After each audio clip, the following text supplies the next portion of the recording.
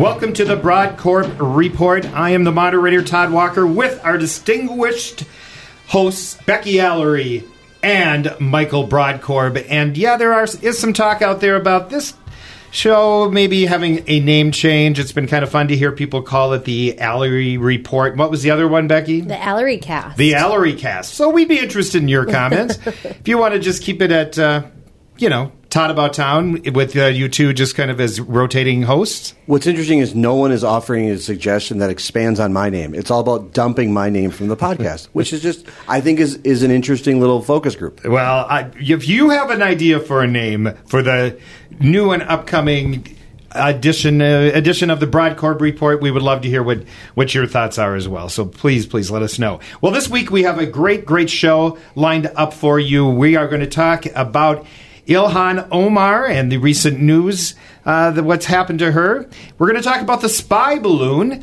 and, of course, the State of the Union, which is happening this week, and a very, very interesting email that came out from former governor candidate Jensen about raising some money. I have to tell you guys, I've read this email a number of times, and I still don't really understand it. We're also going to share with you some poll results that our wonderful host here, Michael BroadCorp, found out, and some of your comments. And then we have a great guest this week.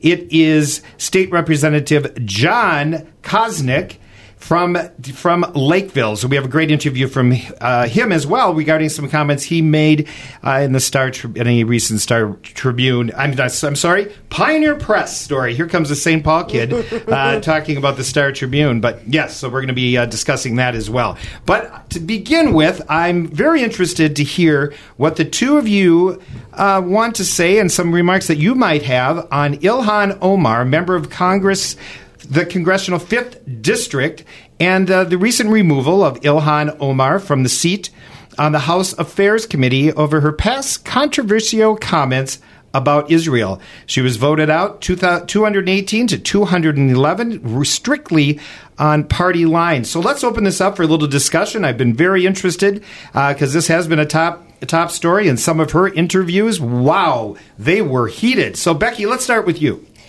Yeah, so this was, there I go, starting my comments with again. I swear we got to make this a drinking game for some of our listeners on how many comments I start with But one of our first episodes here, we did talk about this. This was a promise by Kevin McCarthy when he was running for Speaker that he pledged to remove Ilhan Omar from her committees should he become Speaker. And he is fulfilling that promise. So this is something that, over the last couple of years, Ilhan Omar had made a number of different comments about the Jewish people, about Jewish donors, all about the Benjamins was one of the infamous ones.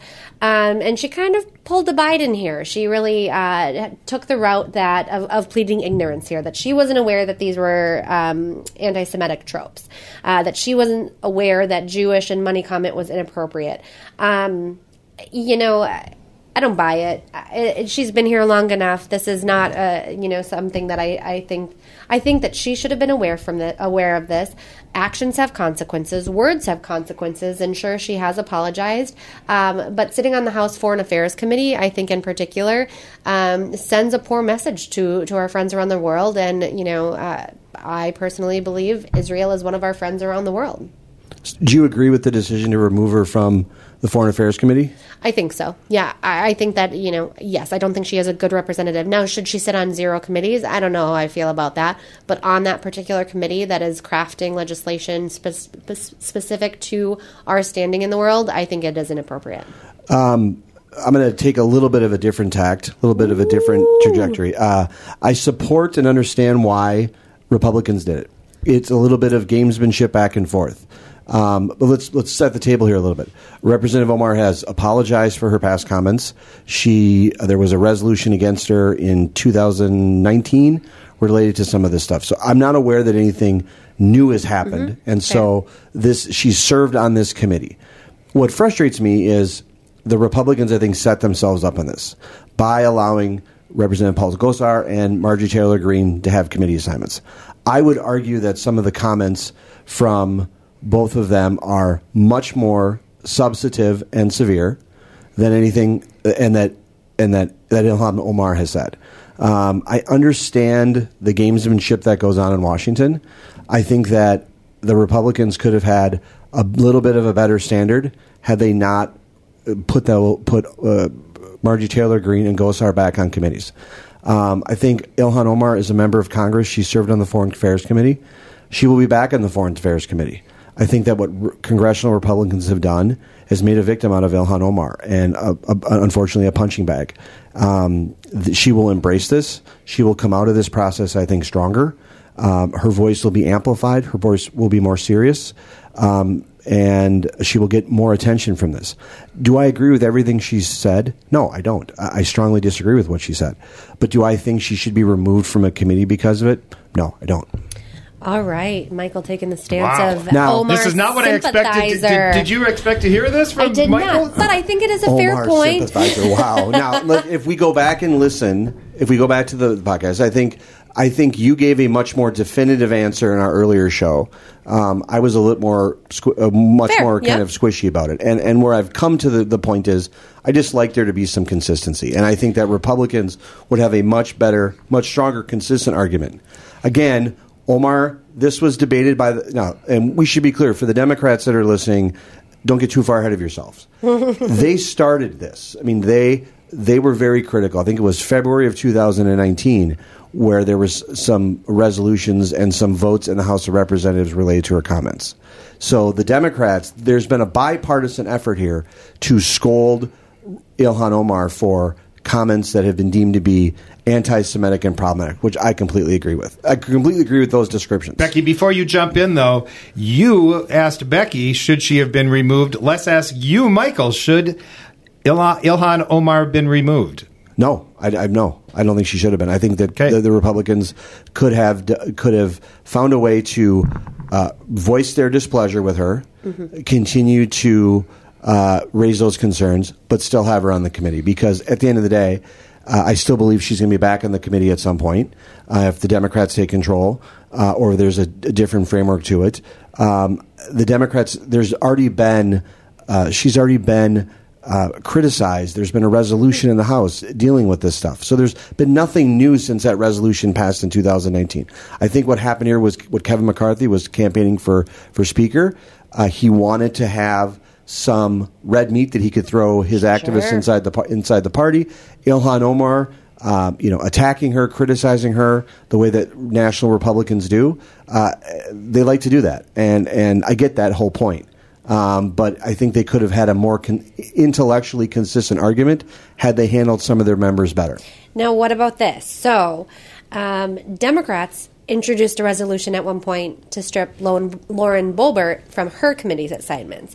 Now, this was over a stupid, now albeit very inappropriate, joke targeting or against Omar. She had made a comment about Capitol Police running past her. She'd looked over, and there Ilhan Omar was there, and thankfully she didn't have a bomb in her backpack or something to that effect. Now, super inappropriate, very stupid.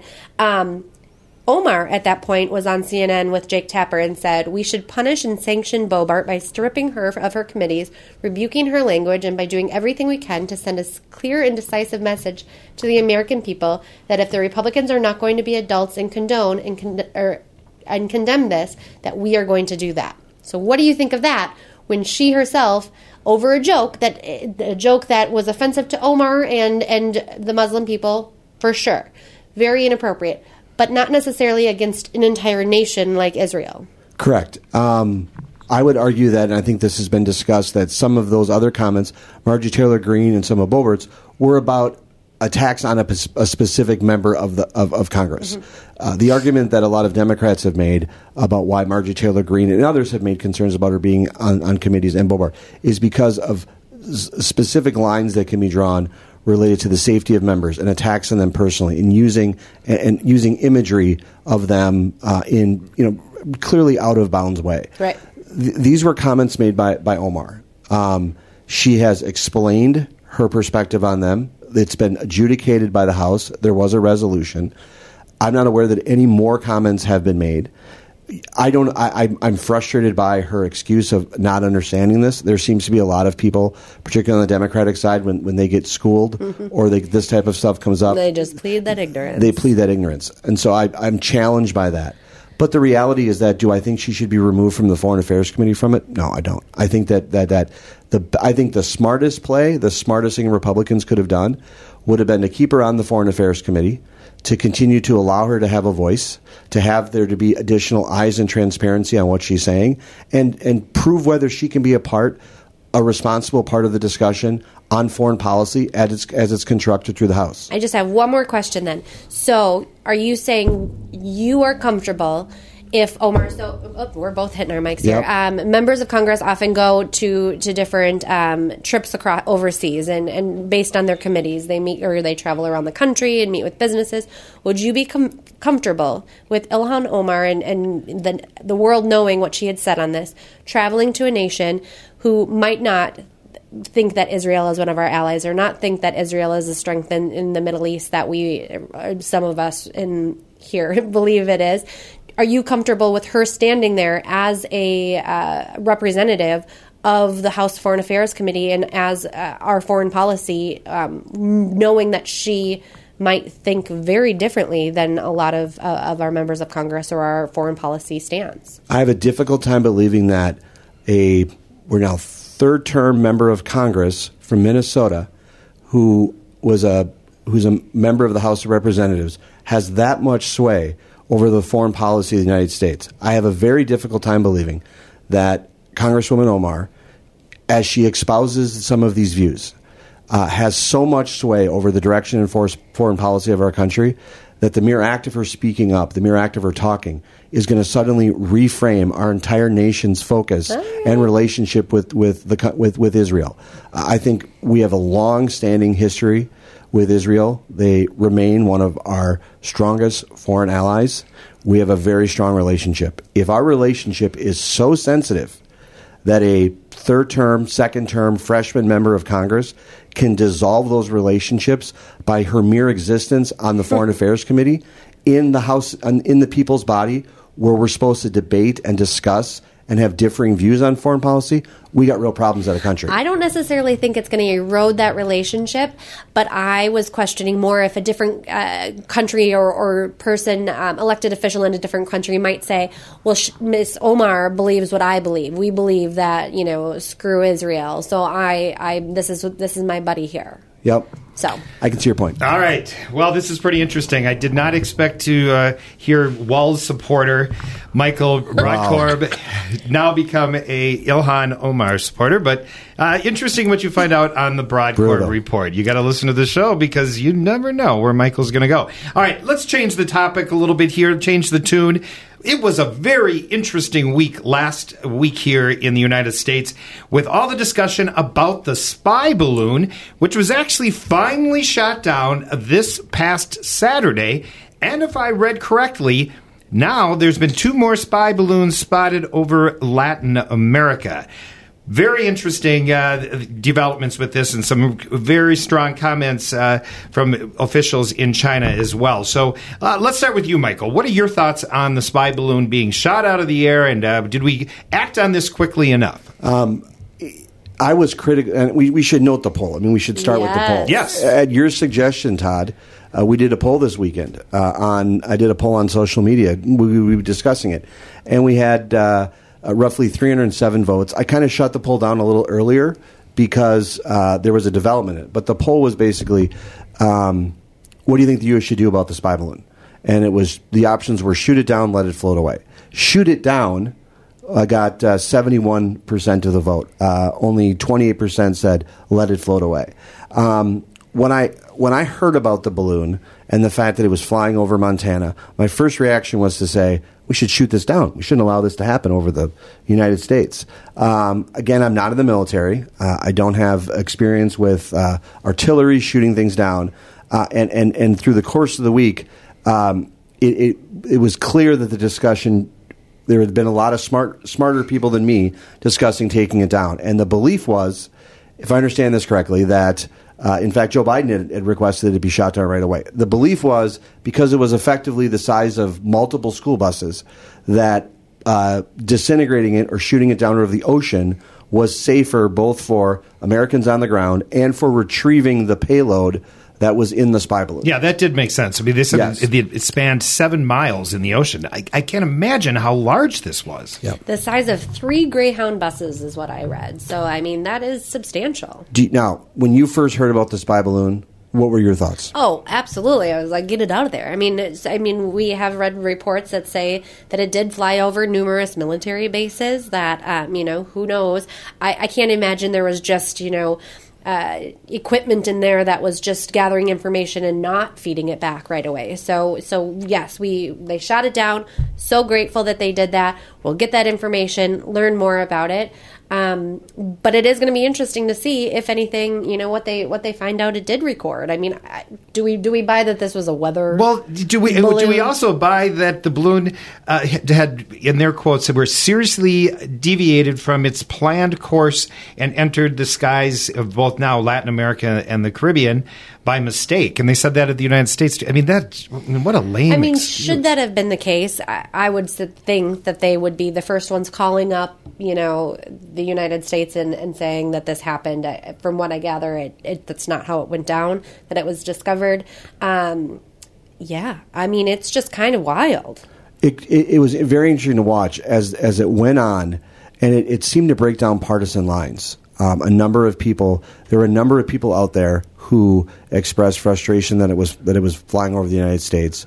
I think Biden, took a little bit of a hit for the lack of response immediately. I understand, again, not been in the military or a lot of aerial experience on shooting things down from the air, but I understand the concept of if it's over, ground versus the water, getting it down. I think it really, I think, a little bit kind of emasculated the United States. It was kind of just bizarre how I think the reaction was. It was really, I think, it divided people on social media. I think I had lunch with an area dad on Friday, and we were discussing it. Different backgrounds. We both were universally of the agreement. It's got to get taken down. It was a sense of pride that it should be taken down. And but don't you think it was handled responsibly now that we know about what could have happened if it was shot over like a major city? I mean, only time will tell, right? I mean, yes, that does seem in hindsight good that it wasn't shut down and hurting people on the ground. We know what they gathered when they flew over potentially 3 military sites. That is I think going to be interesting. One thing that we talk a lot about, give Republicans a really hard time about lack of messaging and taking up. McCarthy had a great tweet on this. First, Biden refused to defend our borders. Now he won't defend our skies. I mean, that sounds like a win right there, right? I mean, red meat. You putting this out, I think you saying emasculating the United States is a really good way of putting it. I mean, there's nothing that we could do. We couldn't put something up there to bring it down gently. We couldn't throw a net over it. I mean, I'm being silly, but there seems to So are we saying that in the future, should one of these happen, if they now were effectively able to have a balloon over our country for 4 or 5 days? What's going to happen the next time? Do we again just let them go and gather whatever they want to gather? Well, it appears from reports this has happened before. It appears it has happened before. Now, for some reason, I don't know the exact reason as to why this particular balloon got so much attention, because it appears based on some reports initially that this has happened before. And as you pointed out, Todd, there are other examples of this going on currently right now.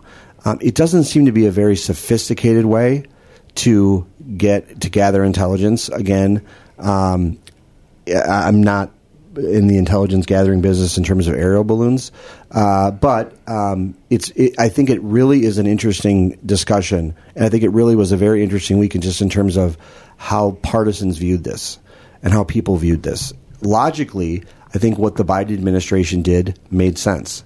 They waited for it to be out of American airspace. They shot it down. That being said, it was frustrating that it was flying overhead. If it had flown over Minnesota, I probably would have got a slingshot. I would have got my Daisy slingshot rocket out of the garage and probably would have tried to take it down. But it was. I do understand the logic, and so surprisingly, thumbs up to the Biden administration There you for the go. way they handled it. All right, final comments, Becky? Yeah, one more. I mean, you said you don't think it was very sophisticated. I mean, maybe that's what they want us to believe. Maybe this is like the Trojan horse, that it's just a white little balloon that looks like nothing. So, keeps our guard down, and not saying that it's like a bomb or anything of that sort, but maybe it is, inside there looks like some Mars rover or some crazy, intellectual technology, piece of technology that is gathering all our secrets. I'm more on your team there, Becky. I feel like they're gathering the information and it is going right back to intelligence in China immediately. So we take it down. I'm not sure that we really saved any information they would have gathered. All right, let's move on here.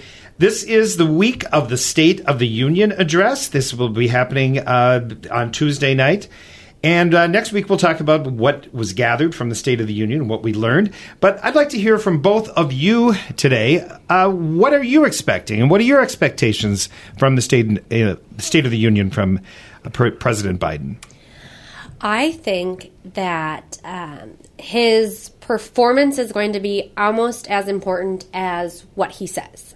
I think that people are looking to see if he is cognitively there, to see if he is articulate, how much he depends on the teleprompter, if he stumbles.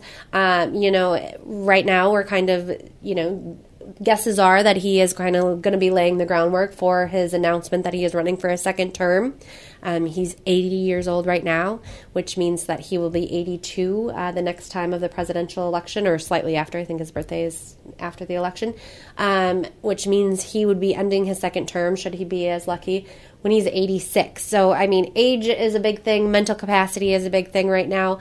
But in terms of overall substance, I think that he is going to try to be optimistic. I think he's going to be pledging unity. I think he is going to be touting his efforts and his efforts of being successful on what he has been successful, potentially even claiming the economy is going better, while I think that a lot of Minnesota families and families across the country are not quite feeling that way. And probably doing a little fear-mongering, probably targeting some of the MAGA Trump supporter right-wing part of the Republican Party. That's Michael. This is a de facto campaign speech for Biden. I mean, this is how it's going to be viewed through the lens of the presidential campaign. I think you were spot on in noting how he says it and what he says. I think people will be looking at, as you pointed out, he'll be 82 years old when the presidential reelection comes around. He will be he is right now the oldest presidential candidate. Let me rephrase it. The oldest president we've had. He'll be, if he seeks reelection, which he's announced there's been, laying the groundwork that he will clearly be the oldest presidential candidate, probably to be nominated from either party in modern times. So what he says and how he says it. I'm curious what the breakdown will be. I know I will be focused on how he says it. I'm going to be looking for vigor, passion, his ability to deliver a forceful message. I think that's what Americans expect from their commanders-in-chief, and can he deliver that? I also think he is going to come into a unique situation in a sense that it's going to be a divided Congress. And so what is his approach going to be with Republicans? If I believe, as I do, that it's more of a campaign speech, it means he's going to have to draw some contrast. He's going to have to throw some fire out there. But I think what's most important in this speech is how he delivers it versus what he necessarily says. Okay. Because if we're left with the feeling that he's not up to the job of being the president, and this is one of the largest acts that a president can do, standing up and delivering a State of the Union to both houses of Congress. He's on national display, and his reelection efforts will take a serious hit if the American people think he's not up to the job. Well, I can assure you that the Broadcorb Report will be giving the analysis on the next edition of the Broadcorb Report, so I'll be interested to see how both of you feel about his delivery, most importantly, I think. All right, well, let's move on to something that I don't even know how to set this up. I've read this email that that Dr. Scott Jensen, former Republican candidate for governor and Minnesota family doctor, as he signs off on his emails, sent out saying that the headline that I have here is Keith Ellison's trying to take my medical license. I would love to have you guys try to explain to me what is in this email. He's trying to raise money, 15, 25, 55 or more, he puts in there. So I guess my table topic here is throwing it out. What's the money for? Please help me understand the email. Take it away. I think there's a lot of questions as to what's going on in this email. Number one, as we know from the campaign, Scott Jensen is on the fringe of the medical community. Over the last number of years, he has had problems. He has endured and been the subject of multiple complaints against his medical license. He self-disclosed, obviously to gain some political traction and to be a martyr and to generate some sympathy. He self-disclosed that there's another complaint that he's being subjected to. My understanding is this complaint was filed and he was dealing with it while he was running for governor. So it's well over 15 some months old. But he self-disclosed this. The politics behind of why I think he did it and why he sent the email is because he's trying to capitalize and bring as much attention as he can to himself to be a potential candidate for statewide office. He is orchestrating. He's orchestrating the public announcement of these documents in a way in which to maximize the political opportunity to him. So Republican activists and people in the community that are susceptible to his charms will think of him as a martyr, and so he can continue the possibility of potentially running for statewide office again. I cannot begin to tell you from a numbers standpoint how terrible of a candidate Scott Jensen was to Republicans. I believe he is the main reason why Democrats have the trifecta that they currently have. He underperformed what all expectations were for a candidate, and his recent attempts to get new attention through this complaint, I think it is all an attempt by Scott Jensen to be a martyr so he can continue to have some time in the sun and consider running for statewide office again, which would be an absolute train wreck. Becky, your comments. Yeah, I'm curious, Michael, to get your insight. You have a little bit more maybe knowledge around some of the specifics of what campaign committees can actually do. So this is signed, paid for by Dr. Scott Jensen for governor. He says in there that I need your help to continue this fight, uplift candidates who will continue the fight, and hold rallies to oppose such political overreach. Now, his website now is just purely read the documents. I mean, this actual filing is linked right there on his gubernatorial website. I mean, can he do that? Is that a fair use of dollars being gathered under a campaign committee? Did he have to renew this campaign committee? He did not. So there are a number of statewide candidates who who dissolved their committees after they lost. Ryan Wilson, for example, candidate for state offer, did not renew his committee. Scott Jensen's committee is still active. So he is using this filing against him as a way to contribute to his gubernatorial campaign. Although he signs his email that Todd referenced as a former candidate, the disclaimer on it is to an active campaign committee. There are a number of questions about this email. Number one, in the email he talks about dispersing some of the money and sending it to other people. The only way he can do that if his campaign committee is dissolving. So if someone is giving money to Scott Jensen's campaign thinking it's going to be sent around to other candidates, that's not legally permissible for him to do.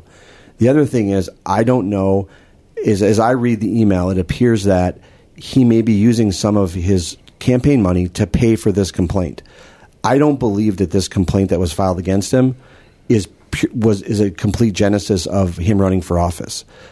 He has a responsibility to pay for this through his insurance, through other ways. But if he's fundraising to do this, to pay for this complaint, I think it's misguided. I do think that because of his email, I think that the Campaign Finance Board, let me say this, I know that the Campaign Finance Board is aware and has been sent a copy of Jensen's email. If there is a problem or a deficiency in his email, I do believe that the Campaign Finance Board will act on that because I do think it raises a number of questions. What I do find so interesting about this, about the documents that Scott Jensen released, aside from him trying to be the political martyr, is how he framed them up. He framed them up largely as a speech issue. It's about his political views, his comments. If you look at the documents that he actually released, Scott Jensen, some of the things that he's being investigated for were that his medical record documentation was often illegible. Couldn't read what he was saying. And he did not document the rationale for treating patients with specific medications. It has nothing to do with his political positions. It has nothing to do with his speech. It appears that Scott Jensen, based on the allegations in this report, or the complaint that was filed against him, he's being investigated for sloppy paperwork, not keeping records. That has nothing to do with his political speech. And so it'll be very curious to see what happens. I think what Scott Jensen is attempting to do again is to politicize his own complaint against him. He's accusing everyone else of politicizing his medical practice and what he's doing. There could be no better example of Scott Jensen politicizing this process than by him going out and raising money for his gubernatorial campaign about his complaint. So he doesn't get to complain anymore about the process being political. What my final point will be is that what concerns me is about this is there's precious dollars for Republicans to raise money in this state. And if anyone is donating to this charlatan, to this quack in any way, shape, or form, that's a huge problem. He is taking away precious resources from Republicans, from Republican campaigns, Republican efforts, by donating to his campaign Ponzi scheme. And it's just a shame, and he needs to go away. And no one should give to this effort whatsoever. I mean, I don't know that I can top that. I think that's a great way to end. I guess I will just say, do you think that fellow Republicans that feel a little misguided with him as at the top of the ticket this last time around, do you think they will go to him and say, we need you to back off, get out of here, stop being a messenger? Or do you think he is going to be around for a while? I don't think he's going anywhere. I think that for Republicans, Scott Jensen, if he was an introspective person, he would have looked at the election results and how his campaign disintegrated in just a magnificent way on Election Day and realized he is not the right messenger for Republicans in the state, nor are Minnesotans interested in investing in his brand. But he took the remnants of that explosion, and he's continuing to going on. So I think there's something missing upstairs in how he sees the political landscape. And I think the best thing that Republicans can do is not supportive of his efforts to call him out on this type of activity and recognize in a thoughtful, detailed way how much of a catastrophic electoral damage he caused the Republican Party this past election cycle and why he needs to go away. Do either of you think Matt Birk is talking to him about this? And have you heard any comments from Matt Birk? I have not. I mean, from what I gathered prior to this, I had actually heard that Jensen was blaming Birk, was blaming his team for a lot of their missteps. It seemed as though he was a little remorseful that he didn't perform how he wanted to perform and didn't conduct his campaign the way he wanted to. This leads me to believe none of that is true, and he's just doubling down on the Jensen we saw on the campaign trail. But I don't know that Birk has anything to do with this. So there's some dissidence between the two of them? I mean, rumor on the street. I can only hope that there is. I think that the fusion of Scott Jensen and Matt Birk will go down in history as the worst political campaign that's ever been endorsed by a major party in the state ever. All right. Well, I have to say that if you have not read the email yet, it's out there in many different forms and different political analysts. So go out there and read it and see what you think for yourself. And please share your comments with us as well. We'd like to welcome this week's guest on the Broadcorp Report, Representative Jon Koznick from Lakeville. Was elected in 2014, and we have him on this week because we were pretty interested in some comments he made in the Pioneer Press regarding the speed in which some of the bills are going through in this legislative session. So, Becky and Michael, so I think you have some questions for Jon.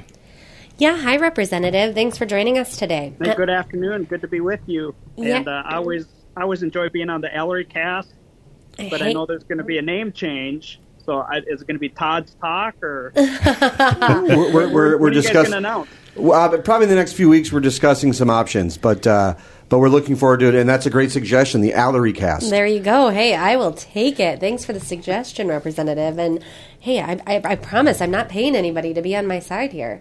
Well, it's easy to throw Michael under the bus. There's a growing theme that's it, that people are looking for me to be off-branded, which is great. Hey, as long as we have listeners, so... Well, Representative, obviously things are a little bit different up at the legislature than we expected them to be. With the DFL trifecta, things seem to be moving very fast from an outside perspective. But give us a little insight of what's going on there. We did have Representative Niska on last week. He kind of decried the speed that was going on, but Speaker Hortman had said, well, only four bills have gotten to the governor's desk. We're not going that fast. So tell us what's really going on and why maybe there's a differing of opinions here. Well, I think there's a couple things going on. Certainly some consequential bills are moving quickly through the legislative process, and that is the majority's prerogative. What also is happening is more to the committee work and the lack of process or good process. And that's where I got a little frustrated, and because I think that's where we do our best work, whether you're in the majority or the minority. When you introduce a bill and you go through the committee process, it's an opportunity for your peers to ask questions, make suggestions, for the authors to help understand what's all encompassed in the bill. And specifically in the State Government Finance Committee that I serve on, that has been lacking for sure. Probably one of the most contentious committees that we have up here. And it's simply because of the way that the process is kind of running over the minority. And certainly the bills that we're passing, we know they have the votes to pass at the end of the day. We understand that. But it's not a good practice for the institution to trample over customs usage and the way that we've traditionally done things to make bills better. Yeah, along those lines of the committee, I had heard recently that so far this session have been 0 conference committees, that these bills, supposedly Democrats are just agreeing on what's going on. So is this are these bills getting a valid vetting process here, or are they just flying through and everybody's just honky-dory? I would argue that there isn't a good faith effort to assess the consequences of all the bills that are coming through by not taking very much debate, not taking much input, not even from the minority Republican members, but from the public and the interest groups in these committees. In the last Tuesday or whatever it was for the State Government Finance Committee, we were dealing with issues on the cannabis bill, and I don't support the cannabis bill, but that's not what the issue is. The issue is that there's no good discussion, thought, answers coming back.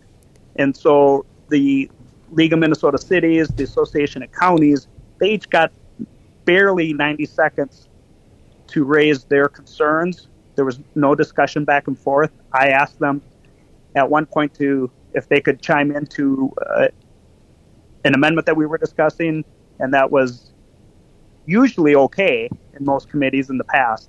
This year they said, no, we don't have time, and just voted down the amendment, and that they only got 90 seconds.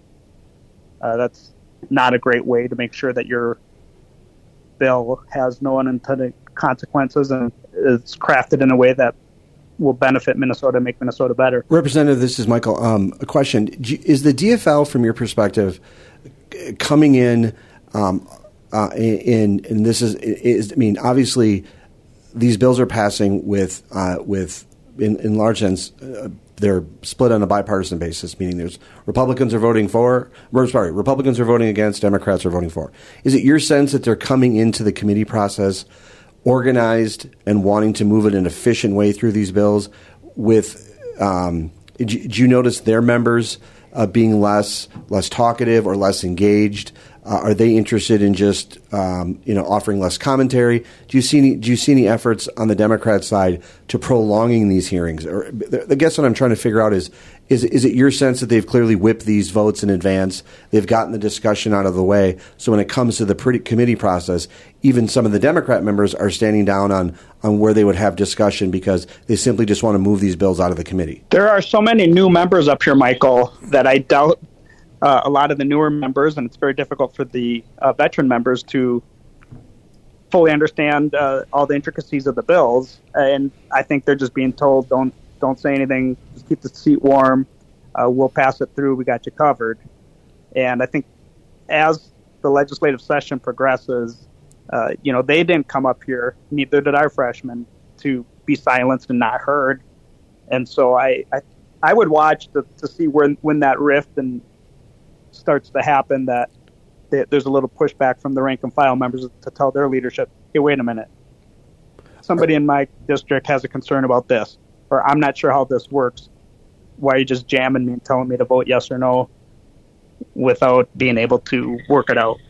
Could you kind of explain to the listeners as to, from a transparency standpoint, the lack of discussion, the lack of debate, the lack of thoroughness from your perspective that's going on in the committee? How is the public being harmed from that?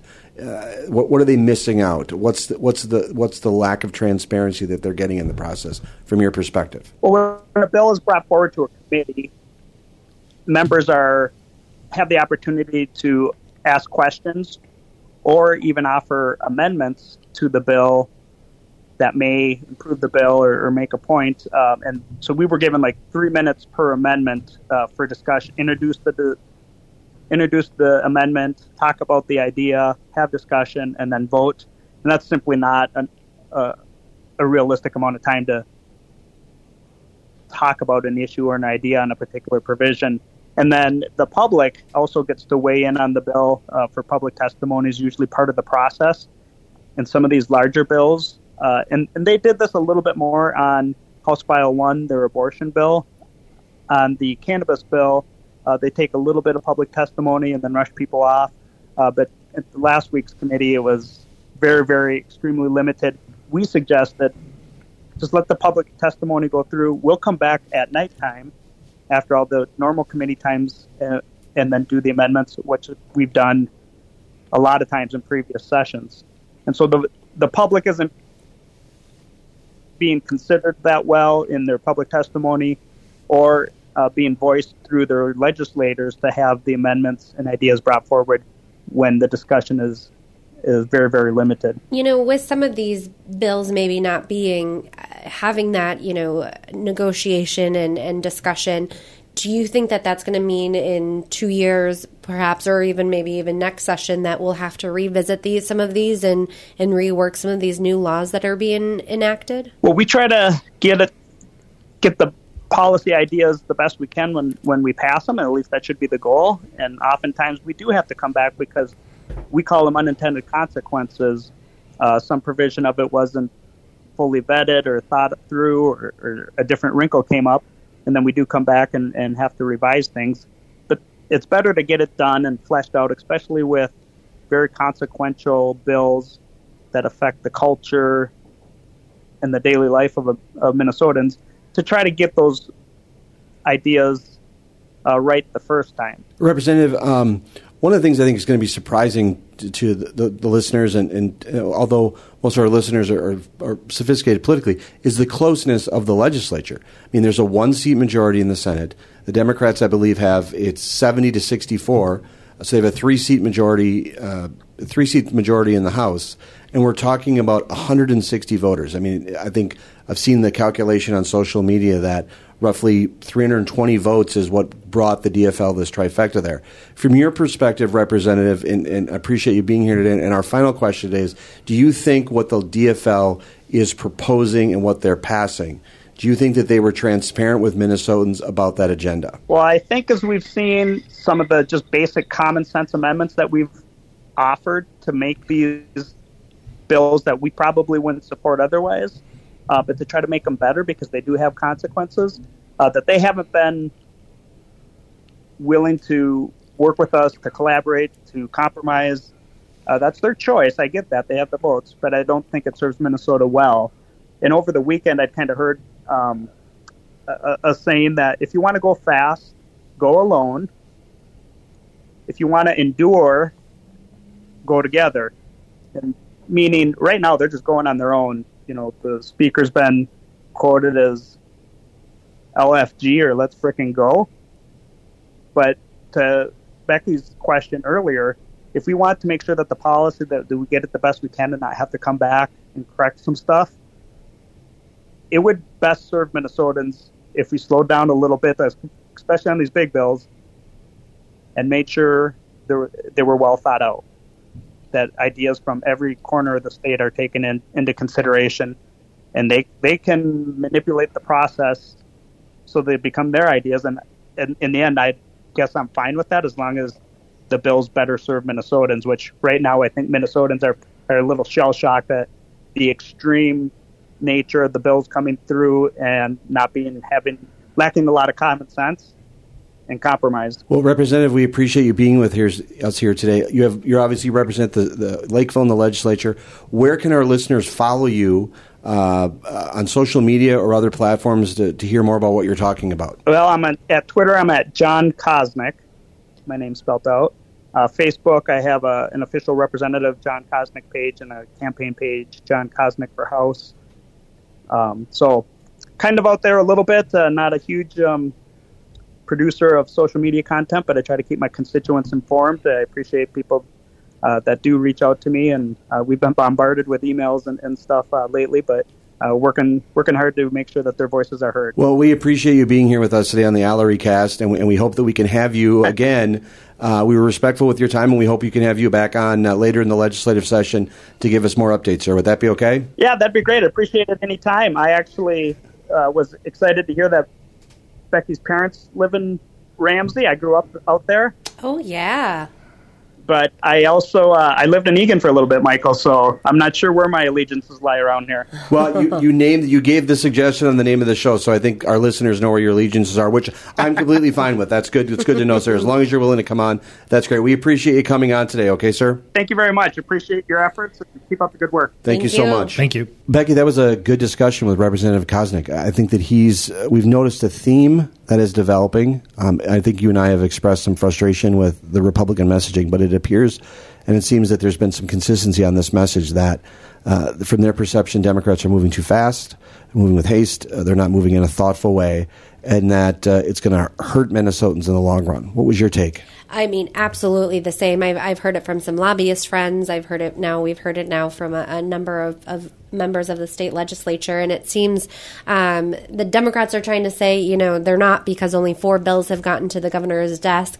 But it's all about the bills going through committees, coming off the floors, and it seems it's being done very quickly. I was very surprised to hear even some of the Democrat or liberal-friendly groups that Koznick mentioned not getting valid time in committee. I am anxious and nervous what this means for some of these pieces of legislation, if they're short-sighted, and what will come from this. And I hope they're being thoughtful. I wish there was a little bit more insight from Republicans and voices, whether that's just friendly amendments. I mean, they literally call them friendly amendments on the floor. It'd be great to have some more of that coming down the pipe. So hopefully we'll see that soon, but I'm not overly optimistic there. All right, let's move on to the tweet of the week. Let's start with you, Becky. What do you have for your tweet this week? Let's hope it's a little bit more upbeat than last week's tweet of the week. So mine was a tweet that was in response to the poll, and it was one prior to the balloon being shot down, and somebody, Mr. Kilowatt, replied and said, "George Santos has a ton of experience shooting down red Zeppelins. Let him have a go at it." That's good. That's good work. I'm going to give a shout out to my friend Jeff Kolb, the Honorable Jeff Kolb, former member of the Crystal City Council, one of my favorite followers on Twitter, someone who I enjoy greatly. Jeff is going to be a guest hopefully one day on the show. He and I actually became friends because of his disagreement with the tweet that I had sent out. But Jeff retweeted me actually discussing our interview with Representative Harry Niska. We noted that he came out fiery, and Jeff retweeted and said, "Give him hell, Harry," a famous reference to what commentary there was about Harry Truman. And so Jeff at JP Kolb is a great follower on Twitter for insight, Great politics, follower. commentary. And if you're the general kind of get off my lawn philosophy, I came to the realization a couple weeks ago that Jeff is basically Archie Bunker, and he's Archie Bunker on Twitter. And he's a great follow, a good friend, and I appreciate, as always, his constructive criticism towards me. How much did he pay you for that? He does not. He'll be surprised that I'll say this. All right. So speaking of following, where can people follow the two of you and share any comments, any suggestions for upcoming shows, any suggestions for guests, or for the name of this podcast? I'm at Allery RL. It's ALERY RL on Twitter. And I'm at MBroadcorp. All on right. Twitter. Well, thanks for joining us this week on the Broadcorp Report. And as I said, we will be giving just a reflection to the State of the Union next week. And of course, we're going to be talking about all the most recent stories in the news. And we're going to touch on some of these candidates that are throwing their hat in the ring for president. So once again, thank you. And give us a thumbs up on wherever you listen to your podcast.